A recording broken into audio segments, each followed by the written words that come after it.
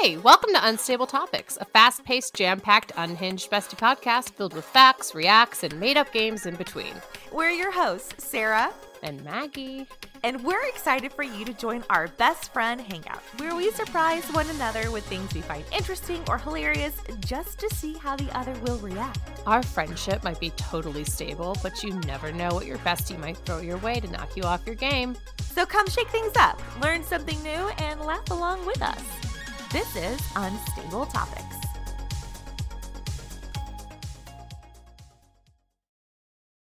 We're making an ad. Napping ad. This is where I think if we're doing it right, Alec Baldwin comes in. He says a couple things. He listens to the podcast every week. Yep. Has he been canceled? Wait, is Alec Baldwin the one who killed somebody? I hear that Gary Sinise is free. Oh, okay, great. He hasn't worked since 2020.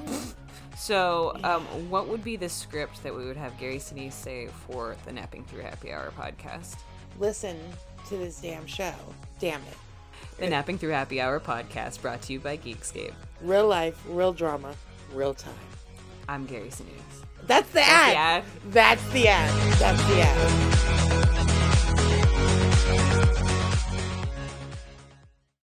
Hey everybody, I'm Chris Fafalius, and I'm the producer of Krista Makes a Podcast and the host of the One Hit Thunder podcast. And I'm Matt Kelly, host of Horror Movie Night and the producer / the head of content for the Geekscape Podcasting Network. Between the two of us, we have, believe it or not, 25 years of podcasting experience, and we want to help you start your own podcast. We know podcasting, and we want to share that knowledge with you. So whether you're new to podcasting or you want some feedback on your currently active podcast, we want to help. Or perhaps you're just overwhelmed with all of the editing work. Well, we can help you with that also.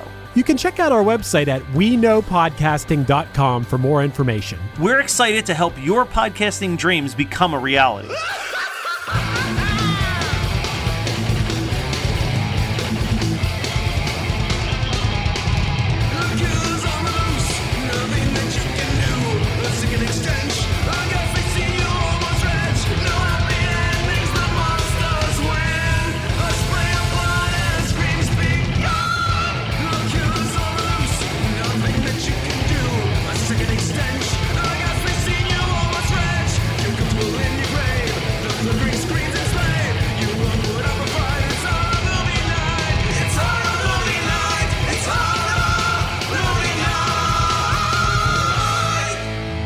And welcome to another episode of Horror Movie Night. This week we are talking about 1991's Nothing But Trouble, as picked by Brian. So here's the question. Here's what I want to ask you guys.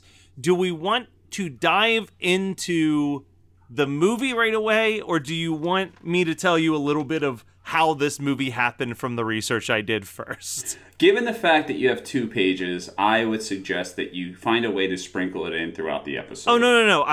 It's 2 separate pages. One page That's what I mean. So, sprinkle. I'll try to do the quickest version of this, because it's a lot of the same stuff. But the basic vibe is that this movie that Brian picked, Nothing But Trouble, is inspired by an actual event that happened to Dan Aykroyd. Yes. In 1978, he got pulled over for speeding and was taken to a judge's house in the middle of the night to hold a trial. And because of that, he was like, that's fucking weird. That shouldn't happen. Something really bad could happen if that happened to somebody. And it was like a crazy guy. I'm going to write a movie about it. And we got Nothing But Trouble out of that. Yes. And this movie was treated unfairly. This movie deserves a Snyder cut, or an Aykroyd cut, if you will, to see the original gory, dark comedy that it was supposed to be. And I just want you to be aware, Matt, before you attack me, and I wish I could say it to Scott, but I can't, but I can say it to you. If you were a director, you would make this movie as well. And it's not because you're a bad director, it's because Dan Aykroyd couldn't say no to anyone on set. So that's what I wanted to get into. So the studio insisted that this be a PG-13, even though he very much shot an R-rated movie. So that was the first issue. The other big issue was that Dan Aykroyd did not want to direct this movie. Mm-hmm. He had no desire to direct this movie, but no one else wanted to make it. And he was like, I want this movie to exist. If the only way it's going to get made is that I agree to direct it at a lower cost to get the movie made, then that's what I'll do. But like John Landis said no, Ivan Reitman said no, and John Hughes all said no to him when he pitched this movie to them. John Hughes actually liked it, though. Yeah, John he Hughes said, was like, all right. I'm only making John Hughes movies. I did read Yes. that much. So what ended up happening, and this is where like the big divide is that Dan Aykroyd is such an actor and apparently just such a nice person that he was like, well, let me do this the way I would like to do it if I was on a movie set. So every actor in the movie was given their own personal monitor, and they could give their own notes on what they think that Dan Aykroyd should do as a director based on the performances that they were seeing. And this was a film made by committee, and it ended up being that the crew thought that Dan Aykroyd was the greatest person they ever worked with. Any idea that they came up with, he was like, let's see if we can make it happen. Follow your heart's desire. Get as weird as possible. They all hated Chevy Chase because Chevy Chase is human refuse. Yeah. And even though he did this movie as a favor to Dan Aykroyd and knew that Dan Aykroyd took a pay cut to get this movie made, continued to point out that he got paid more than the directors, and that's how big of a star Chevy Chase is while they were on the set of the movie, so much so that a crew member apparently pulled Dan Aykroyd to the side and said, if you want me to Chevy accidentally... Chase. I thought that they told Chevy Chase, if you keep disrespecting Dan, we're going to drop a brick on your head. Maybe that's what it was. But yeah, the only other big notes that I pulled when I was doing some of the research on this that I thought was interesting is that one of the first choices for the lead role was Rick Moranis, and I think this movie would be a lot more enjoyable with Rick Moranis because Chevy Chase so clearly doesn't want to be in this movie at all, and I think Rick Moranis would have tried. That would have made so much more sense, too. Yeah. Because, like, Chevy Chase doesn't play awkward, he plays prick. Rick Moranis plays awkward and not prick.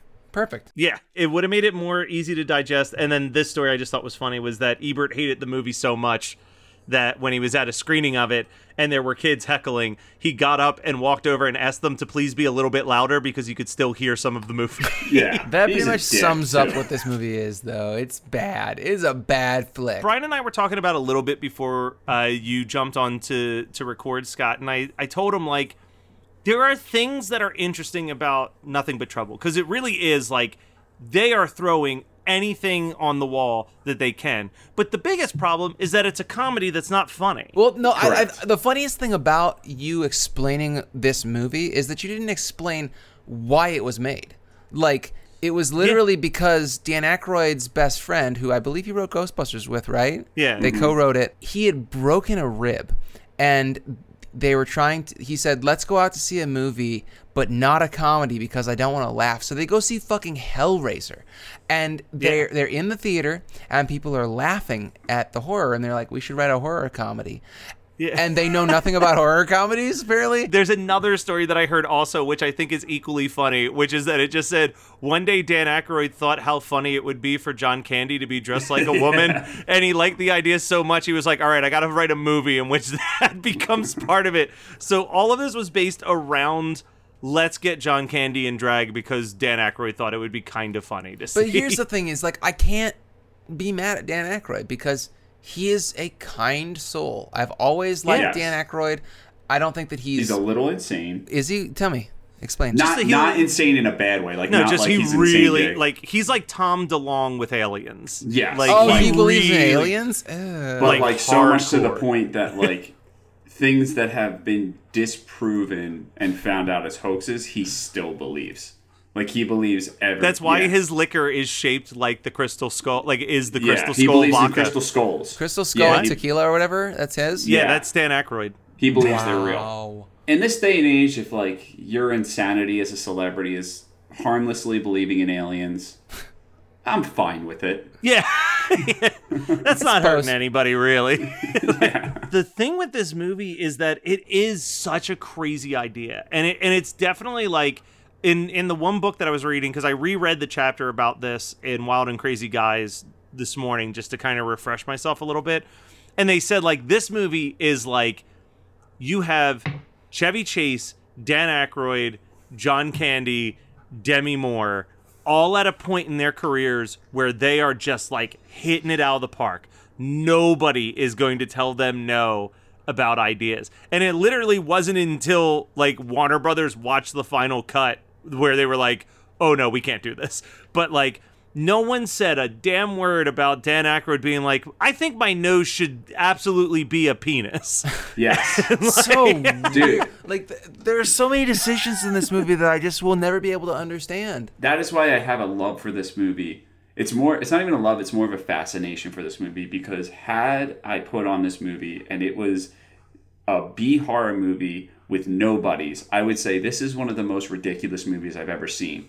So the fact that it was like a big budget knockout celebrity movie makes it so much more interesting to me. $8.5 million on its $40 million budget. Yeah. Like, I would do want to acknowledge that Taylor Negron is in this movie. Of course he is, because he is last generation's Fred Armisen, where it's like, he's kind of Hispanic, so let's put him... he's like vaguely foreign, so any foreign character, he's just going to play that. Cuban? Sure. Mexican? But like, sure. That's the weirdest thing about him is that he's the whitest person in this movie. But it's not even just this movie. Like, any movie I've seen him in, he plays someone who is semi-foreign. Yeah, and it makes no sense because his accents are terrible. They're absolute garbage. One of the things that I actually do like in this movie is the fact that the roller coaster Mr. Bone Stripper gets its own theme song that plays every single time that someone's on it. I knew that you liked the Dark Ride. I forgot that Brian picked it because I saw the Dark Ride and I was like, oh, Matt picked this. And I was like, oh, wait, no, Brian picked it. Yeah. Theme song performed by Damn Yankees. Oh, wow. Wow. The music in this film, and we'll get to this a little bit later too, it is literally uncool dad picks what he thinks is hip 1990 music. It's so uncomfortably dumb. He was ahead of the curve. He got Tupac in there. Yeah. No, he got fucking Digital Underground, and he got Tupac I literally wrote R.I.P. Shock G. That's what I wrote in my too. notes. Dude, holy fuck! I don't even like rap. Nah, but Shock G, you know what? Here, we're gonna take a quick. Rap or nerdcore. This is our That's little the whole point, right? R.I.P. for Shock G. Shock G, like the idea of someone coming up in rap and being like, I want to be rap, but I want to be the George Clinton of rap. Like, I want to be the rap equivalent of the P-Funk All-Stars, where there's all these people and they're in costumes, and I'm gonna go so deep into this idea that I'm gonna play 3 or 4 different characters in this group simultaneously. Like, I love that he literally on this track is playing both Shock G and Humpty Hump as if they're 2 separate guys in the band. Like, yes. For anyone that has no interest in rap and no knowledge of rap whatsoever, but does know good hardcore comedy, Shock G is who John Leguizamo impersonates in the beginning of The Pest. Yes, he does, actually. 100%. That's amazing. It's amazing. Man, Brian, why haven't you picked The Pest for Patreon? Dude, because I don't want to watch anything past the intro anymore. That's what we do for money nowadays, though. The only other Digital Underground notes that I had, since we were just talking about that scene, is same song is still quite a bop. And then a couple seconds later it says, but that organ solo. Well, it's not even the organ solo. It's how good Digital Underground and even Tupac are as actors with just the jaw drop surprise. The one guy took off 2 pairs of sunglasses. But wait. Do you think that he made that decision on his own? Apparently, because Dan Aykroyd is not a director. He's a co-signer. He's an enabler. Yeah, he really is. And the funniest thing about Dan Aykroyd being at the helm of this movie and never another movie again is that, like, this movie is so expensive. It just looks expensive. And the set pieces are massive. You know who absolutely loved this movie? The crew that worked on it. Yes, exactly. Because the head guy had done kinetic sculpture before he started doing movie sets. And that's why there are all those kinetic sculptures and like all the metal sculpture work outside. It's because it was his passion. And Dan Aykroyd can't say no, apparently. And honestly, I don't even think that it's that he doesn't have a backbone, because he had to talk to, like, he doesn't have a backbone to nice people, but like he went to the exec's office. He's like, guys, you got to listen. The movie can't move forward without a train with all the things on it. Oh my God, the part when he eats the fucking hot dog is the most disgusting thing I've watched in years. And I've watched some gross out fucking horror. Fucking dick-nosed Dan Aykroyd just, fucking eating a hot dog. It's not even like, it's not a real hot dog. It's like a boiled bratwurst that it just reminded me of growing up when I still ate meat, and obviously like we'd have barbecues and stuff like that. The bratwurst would come out of the package looking like that, and my dad would like boil it a little bit to make it gray, and then he'd put it on the grill to crisp out the fucking intestines that are on the outside. Like if you think about sausage, it is disgusting. Even if you eat it's meat. absolutely repulsive. But I still eat it. Pigs' assholes, and but you're eating intestines, right? The color was just so stomach churning, and that's what I had to say about it. It's like gray. Yeah, it's disgusting. You can't gross out two guys from Pennsylvania when it comes to that stuff. We got scrapple as like a breakfast. Yeah, exactly. They take a pig, they use what they can, and they take the leftover edible side of the pig and make hot dogs. And then the unedible side, they grind down into a brick, call it scrapple, and feed it to humans in Pennsylvania. And that's what we eat. But I am glad that hot dog scene happened, because it made me feel better, where it's like, okay, I'm not absolutely repulsive. Because that whole scene was supposed to be repulsive, and it's like, you guys want Hawaiian Punch? I'm like, I love Hawaiian Punch. But warm Hawaiian Punch opened up with a gas funnel. It is... The amount of detail in that scene alone is just so shocking to me. Because they didn't spend any more time on any of the other, plot developments. There are tons of great set pieces in this movie. But no plot development and no, world building, except in that scene. There was also, and this is where I feel like they had to, because I read that Dan Aykroyd was never happy with the ending of the movie. Oh, he wished that they would have, let him do his own cut, right? Yeah. Brian was joking, but it's also true. Because the ending with the Chevy Chase shaped hole in the wall is some fucking Looney Tunes bullshit that I can't stand. But and even if you hate it, think about how much more I hated it. Yeah, but what bothers me is there's a moment in this movie. I will never say this movie is good, but there's a moment where I was like, that's actually a pretty solid horror ending. If they think that they're about to get this judge arrested, and then it's just and then they just go through Mr. Bone Stripper and that's the end of it. But then, and I think that I have a feeling that that's how it ended originally. And then the studio was like, no. It needs more comedy. Why don't you make it Looney Tunes? Yeah. Yeah. Because I was like, that's a nice horror ending. You know what I think as we're talking about this movie, and I had to do a quick Google to remind myself of this episode, this wouldn't have been a bad half-hour Tales from the Crypt episode. If you took the concept, consolidated it to 22 minutes and just kept the really disturbing stuff, you could make it work. And then I realized that there's already 2 Tales from the Crypt episodes. Is the one where the woman gets pulled over for having too many letters in her license plate? Yes. Because that is my all-time favorite Tales from the Crypt episode. Yeah. Hell yes. Let the punishment fit the crime. That's the one I was looking for, where it's Catherine O'Hara. Catherine O'Hara, yeah.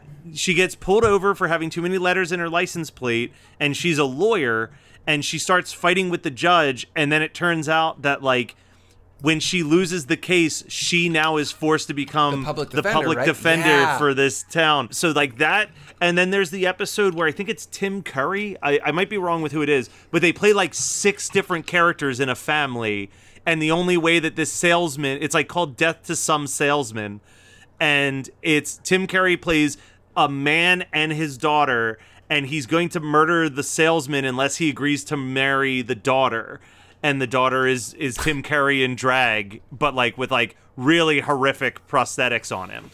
Where it's his skin is peeling off and bubbling. That's kind of the other thing is if you're going to do the Chevy Chase has to marry John Candy in drag storyline, they really didn't make that character horrifying enough for that to be the worst case scenario. John Candy and drag's makeup was the makeup was good. How did she learn how to do makeup right? There was no TV. She was in basically Centralia. That's what Vankelvania, what's it called? That's what the script was supposed to be called. This is what the script was called too, Vankelvania. Vankelvania, yeah. And they're no one's going to know how to pronounce it. But that's the thing is that and Dan Aykroyd wanted it to have that name, and he was always upset about that. And when he was like, oh, the fire's burning underneath because of the coal, I was like, oh, it's Centralia. I love so many concepts in this movie. It's just the fact that the tone never hits. and the script is a mess. You could make it cool. You could make it horror. Here's the solution. Something that I learned while reading that Wild and Crazy Guys book, which I've read almost 3 times now. Oh, man. It's slowly becoming one of my favorite books. Yeah. But what you learn in that is that Dan Aykroyd is a great idea man, but he's not a strong writer. And like they said, like the first Ghostbusters script was 350 pages because like he went like full Tolkien where he was like breaking down the like scientific logic of how the machines work and like all this other stuff. And he wanted to be like in the future where like everybody, like they're just like exterminators that you hire. And like we were just going to follow 2 dudes on the job. And it's just like a very mundane thing. And someone's like, no, you gotta, let's consolidate. I don't think he had anybody sitting around being like, let's consolidate these ideas. No. Yeah, because if they did, they would have taken out the giant mutant babies, which for are sure. worthless. Except for one line, which I thought was very funny, especially when you take this into consideration that the film was written in, let's say, 89, and it was released in 91. Is that correct? Mm-hmm. Yeah. Demi Moore, who, by the way, I never knew was actually talented at physical comedy.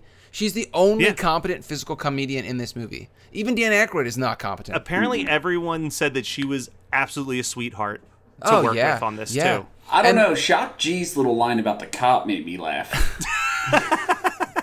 Oh, I don't. This is. Here's my impression of Brian. Oh, I don't know about Demi Moore being in the movie for 112 minutes, but I really like Shock G's 2 minutes because he made me laugh. I'm just no. You said she was the only competent comedy delivery because she's the only main character who does physical comedy. Shock G is literally in it for 2 seconds. I can't, like, the one that bothers me is, like, I am an unapologetic John Candy fan. And, like, John Candy's not bad in this, but you didn't give him anything funny. Yeah, you didn't give him anything funny to say or do in the entire script. Dude, they dressed him up in women's clothing and put makeup on him. Isn't that funny? Yeah, and we have a terrible split screen of him acknowledging himself at the table, very odd. It's so low budget that the actual film stock gets grainy when that part happens. But, so I wanted to talk a little bit, just for a second, about those giant mutant babies, right? Only redeeming quality of them is the part where Demi Moore is like, you should really consider some therapy, and the one of them goes, he won't go. For 1991, I find that so incredibly progressive because it's 2021, literally 30 years later, and we can't get adult men to go to fucking therapy. That's what we're all about. That's really low key. That's what Horror Movie Night's all about. Go to fucking therapy.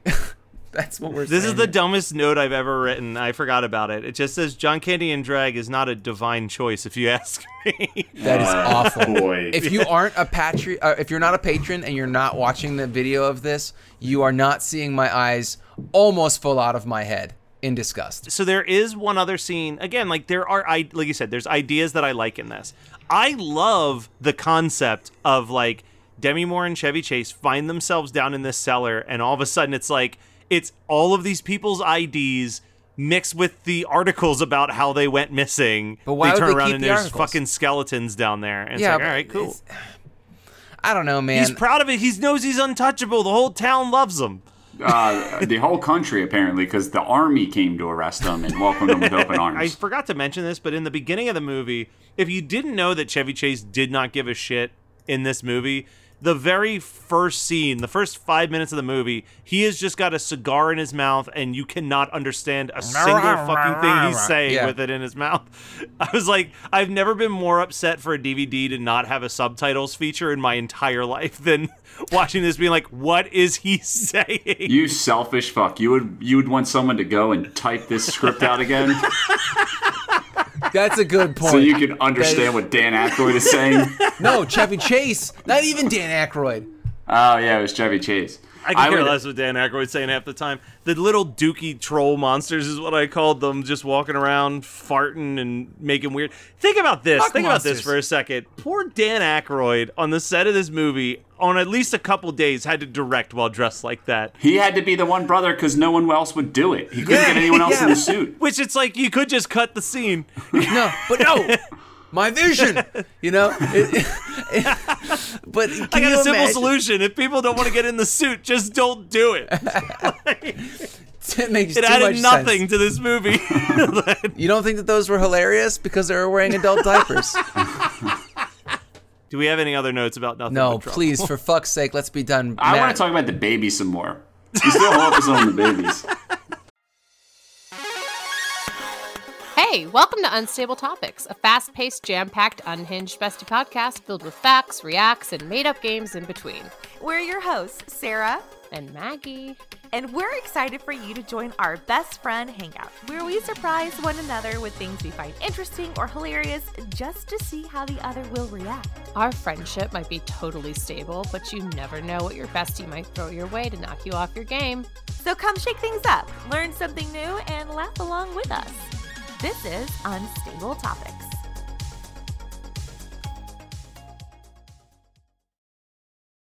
We're making an ad. Napping Yeah. ad. This is where I think if we're doing it right, Alec Baldwin comes in. He says a couple things. He listens to the podcast every week. Has he been canceled? Wait, is Alec Baldwin the one who killed somebody? I hear that Gary Sinise is free. Oh, okay, great. He hasn't worked since 2020. So, what would be the script that we would have Gary Sinise say for the Napping Through Happy Hour podcast? Listen to this damn show. Damn it. The Napping Through Happy Hour podcast brought to you by Geekscape. Real life, real drama, real time. I'm Gary Sinise. That's the ad. That's the ad. That's the ad. That's the ad. All right, Brian, what's your double feature with Nothing But Trouble?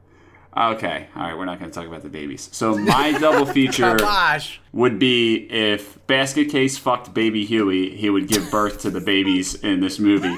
No, my I'm gonna stick with Trouble, and the far superior film. Although I do have some love for this movie, Big Trouble in Little China. Good Yeah, choice. that's a better choice. Scott, how about you?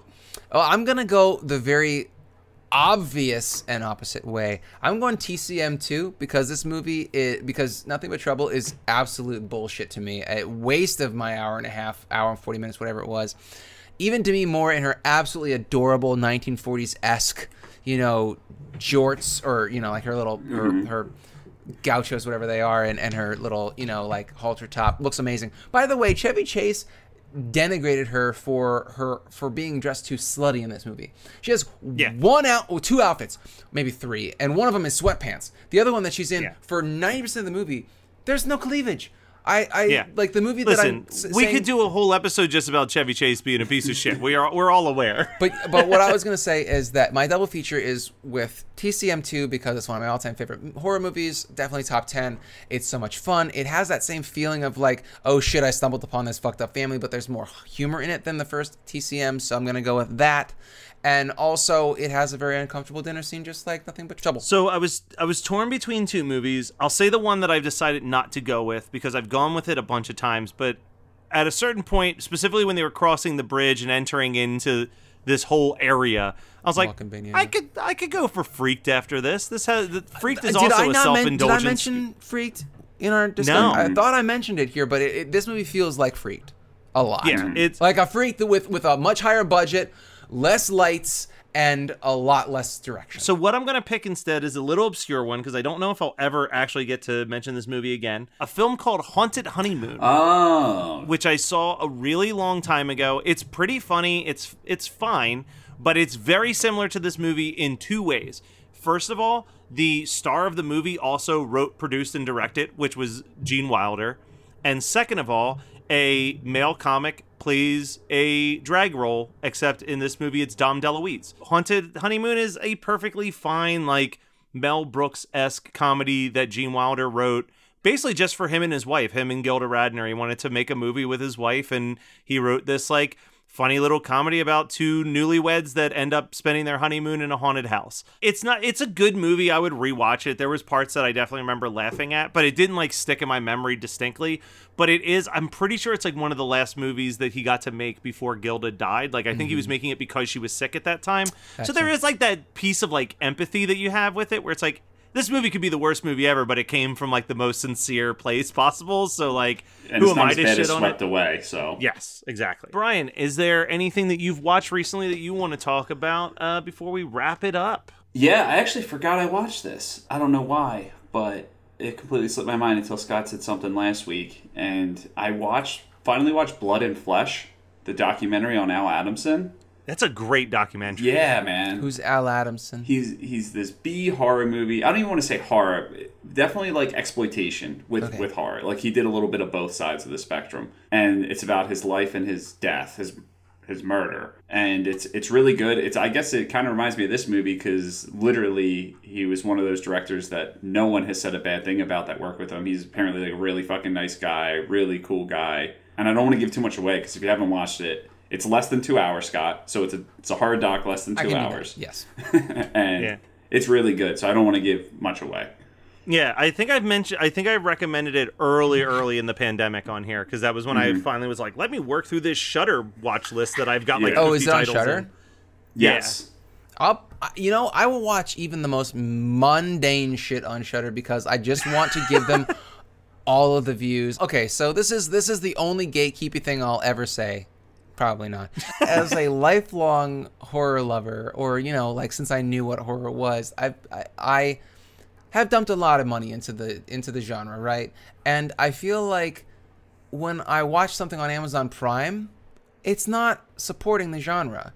But when you watch something on Shudder, I feel, and I may be completely wrong, but I feel like Shudder is supporting the genre way more than Prime. They're definitely giving more people voices. Exactly, Yeah. but like even from a financial standpoint, like Jay Tro's talked about how little money he made having FP2 on Amazon Prime, right? Yeah, you think he said he made like $10? Fucking insane. something like but insane. I Yeah. would. There's no way that Shudder isn't giving you a better deal. Like, I'm sure that you obviously have like the hierarchy, right? Like if you're working for a major studio, if you're on like actual television, you're going to be getting a bigger paycheck than Shudder. But I agree with you. I think from like the streaming war zone, unless you're like the biggest show on Netflix or Hulu, you're probably not making much money. But I can't imagine that Netflix's deals are as good as Shudder's deals, like a Shudder original, because I'm assuming that what Shudder is doing is they're giving a platform to, like, even a movie like Stay Out of the Fucking Attic, which I didn't really enjoy. I'm not really going to discuss it on this show, even in a What Did We Watch. I'm mentioning it right now as a tangential thing, but that's not a great movie, but I appreciate the fact that Shudder chose to say it's a Shudder original. They took the rights, they bought the rights, and they put it on their streaming app. I would have never known about it otherwise. It's also the best way for if you're a horror person and you want to make horror movies, like, you think Netflix is going to give your little horror movie like accolades when it's just going to drop it without a word on the streaming service, and it's your job to promote Netflix it. Horror movies. When's the last time you saw anything good on Netflix that wasn't a TV show? 2 or 3 years ago, they had like Ritual and Apostle, and then they just stopped. Yeah. Apostle is probably the best horror thing that they've ever done. I mean, I guess was In the Tall Grass also a Netflix original? Yeah. I think it was. I didn't watch it, but I'm just saying, like, It wasn't great. No, I have no desire to watch it. That's why I didn't. But I'm saying, like, they did Gerald's Game, I think. They did a lot of I feel like they have some type of Stephen King based deals, Yes, because they did a lot of those. But that's also casting a much wider net than something like, like immortal Nazis doing experiments. But that's what I mean. That's the difference. Slacks. Exactly, Slacks or went porno. on Shudder, but like those went on Shudder, and I got an email being like, "Yo, motherfucker, this week we're talking about Slacks." If they had signed a deal to Netflix, it would have just been chilling in the hard section, and the only way anybody would have seen it is if it was so good that word of mouth really started to like blow up across the internet. Yeah. Put it this way: there's a show called Flaked, right? Mm-hmm. Created by Will Arnett. He scheduled a meeting, and it took him 6 months to get a meeting with Netflix. So how much do you think your indie flick is going to do? Yeah, exactly. Scott, what's something you watch that you want to talk about? This is also almost like a weird double feature, but so I watched Nothing But Trouble. Me too. On a Monday, right? And it was painful. And then Monday night, Megan's like, "Have you ever watched The Butcher's Wife?" And I'm like, "I don't even know what that is." And she's like, "Oh, it's cute. Let's watch it." Because she's been finding all these, like, I don't know how we got on this rabbit hole on like Hulu or whatever of all these like 80s and 90s like rom-com kind of things. We had watched My Cousin Vinny, and then she was like, let's watch The Butcher's Wife. I remember it being cute. Demi Moore, 1991, literally had to have been filmed right before or right after. I think it was right before they did Nothing But Trouble. So it would have been like 1990. She probably went right from Butcher's Wife, because she had long blonde hair in Butcher's Wife, and I'm pretty sure it's her hair with extensions, to her short, her typical early 90s bob black hair do. And Such it's a great super look. cute. Yeah, oh, Demi Moore is absolutely gorgeous. But have either of you guys ever watched The Butcher's Wife? No. Jeff Daniels. I feel like I remember the title. If it's 90s and Jeff Daniels, it's got my attention. I mean, he's a douchebag in it, but like it's entertaining. Yeah, his character's pretty irredeemable, but I was about to say he was a charm in the 90s. well, watch it. It's an enjoyable flick, but nothing really bad happens. She's a clairvoyant, and so she sees the future, and she like basically fixes all these people's love lives. It's cute. It's a cute movie, but very funny that like literally the day I finished watching Nothing But Trouble, Megan's like, let's watch this movie that I'd never heard of, and it's the same time, same actress. It's crazy. So anyway, that's what She's very sweet too. I love Demi Moore. Yeah. Very sweet lady. All right, and I'll make mine real quick. So I'm watching this really obscure show. Should have gotten a lot more attention than it did. It's called Lost. Fuck you. And I had tried Lost like years ago and was like, I'm not into it. But I finally was like, let me just sit down and watch it. I got nothing going on, and I like it so far. I know that people really hated the ending, but I'm also noticing something. I remember, I think Jonathan said this before, and I'm realizing what he meant was he was like, people keep talking about how confusing Lost is, and when they say that, I know that they've never read a comic book before because like the whole show is comic book logic. It's like alternate realities, different timelines, like all the shit that like if you've even read a couple DC comic books, you're just like, oh, they're on a different Earth now, got it. But like I'm sure that like in the early 2000s when like we weren't doing multiverse stories on like CW shows just yet, that was just like, what the fuck is happening? Did you guys see the TikTok on video game logic? No. Where it's like he's like, all right, we gotta get in this. We gotta find a snake key. I think it's in the third floor. He's like, do you realize how insane this is? Like all these doors are locked and they need unique keys. He's like, he doesn't want us to escape, but he didn't know we were coming. That's what I don't get. Like if this guy had to take a piss, he can't even get into his bathroom. He's got to find the snake key that's hidden in a box that he has to solve a puzzle in order to get. I love it. But yeah, Lost, highly recommended. It's a bit obscure, but I think you'll enjoy it. So that was Nothing But Trouble, as picked by Brian from 1991. He's celebrating on video. Once again, if you go over to the Patreon, patreon.com/HMN podcast, you can watch our beautiful faces while we do this. We're going to stick in. I do promise this is the last like eye roll Brian Kelly pick this quarter. Oh, he's going to kill it for the next like promise. 3 months, I'd say. Yeah. Yeah. We're going to stick around in the 90s next week for my pick. We're doing another film that was kind of looked at as a bit self-indulgent and egotistical, but I think that it turned out a better product in the long run. We'll see. We'll see. We'll see how it holds up. So come right back, over here sometime next week and find out what movie we're talking about.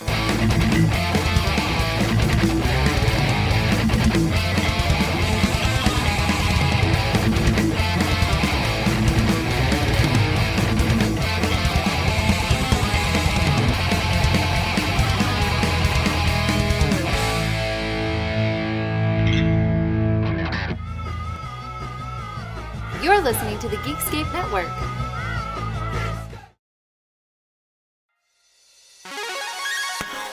Hey, welcome to Unstable Topics, a fast-paced, jam-packed, unhinged bestie podcast filled with facts, reacts, and made-up games in between.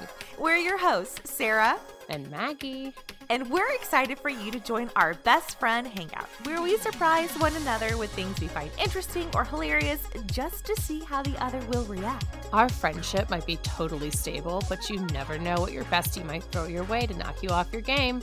So come shake things up, learn something new, and laugh along with us. This is Unstable Topics.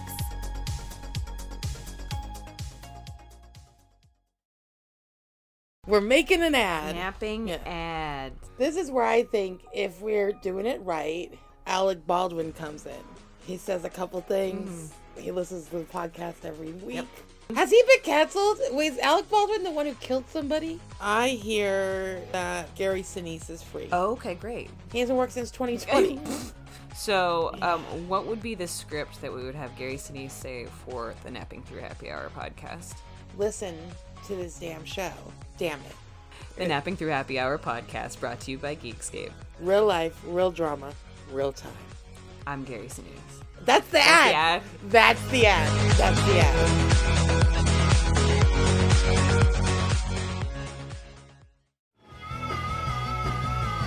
You're listening to the Geekscape Network.